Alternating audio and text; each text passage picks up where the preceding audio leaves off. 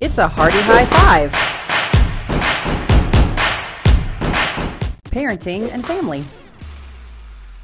Our kids are grown, but I do remember what it was like to be in the trenches, like in the grocery store when your kids were pitching a fit because they wanted something that you didn't want to buy them, or in a restaurant and you're just trying to have a nice meal and your kids are upset about something. I remember what that's like. So now, being on the other side of things, I try to look for those things when we go out. I try to look for those moms or dads that are just putting in that hard work and encourage them. I simply go up to them and say, hey, I see you're in the trenches. It's hard right now, but you're doing a great job. And you'd be surprised at the reactions I get. So people are usually pretty happy to hear that they're doing a great job when they feel like they're just really failing at that moment. So who can you look for to encourage this week?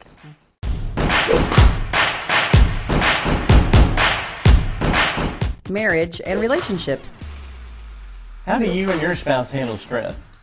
This is something that's easy to talk about, but it's hard when something really happens. That's right. Like yesterday, when we were in the middle of a podcast interviewing people and we realized the carpet between our feet was actually getting wet. Well, we couldn't just stop the interview. So the show must go on, and we ended up stopping 45 minutes later, realizing 2 bathrooms had flooded and an entire bedroom was full of water.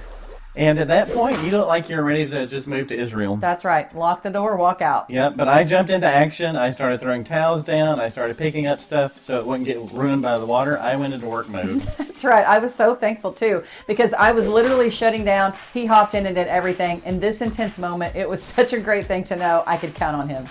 So when things get stressful, remember you're on the same team. Mm-hmm. You're going to work together, and it's all going to work out. That's right.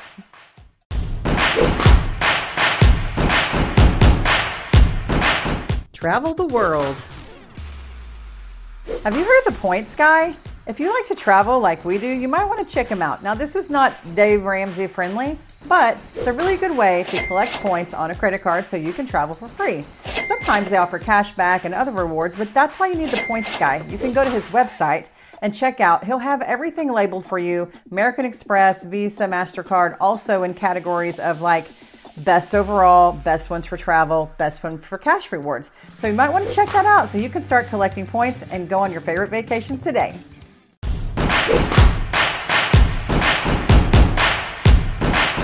News and current events.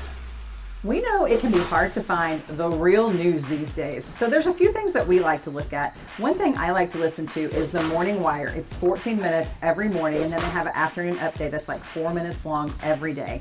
And then it leans a little bit right. And then every day I also get an email called The Skim. It's with 2 M's, and they lean slightly left. So I like to get the news from both sides and just put the two things together and see where they land.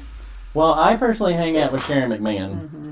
She has an Instagram called Sharon Says So, and she has a podcast called Here's Where It Gets Interesting. Mm-hmm. And she basically breaks down politics and current events and talks to me like I'm a 5-year-old, and I really need that. That's great. Yeah. What I love about her, too, is that you don't even know where she lies politically. No, I can't even all. tell from anything that she ever posts or says. So she's fantastic. So refreshing. Yeah. So if you guys have anything that you listen to and love, please drop it below. We'd love to know. Hope you guys check out the ones we love.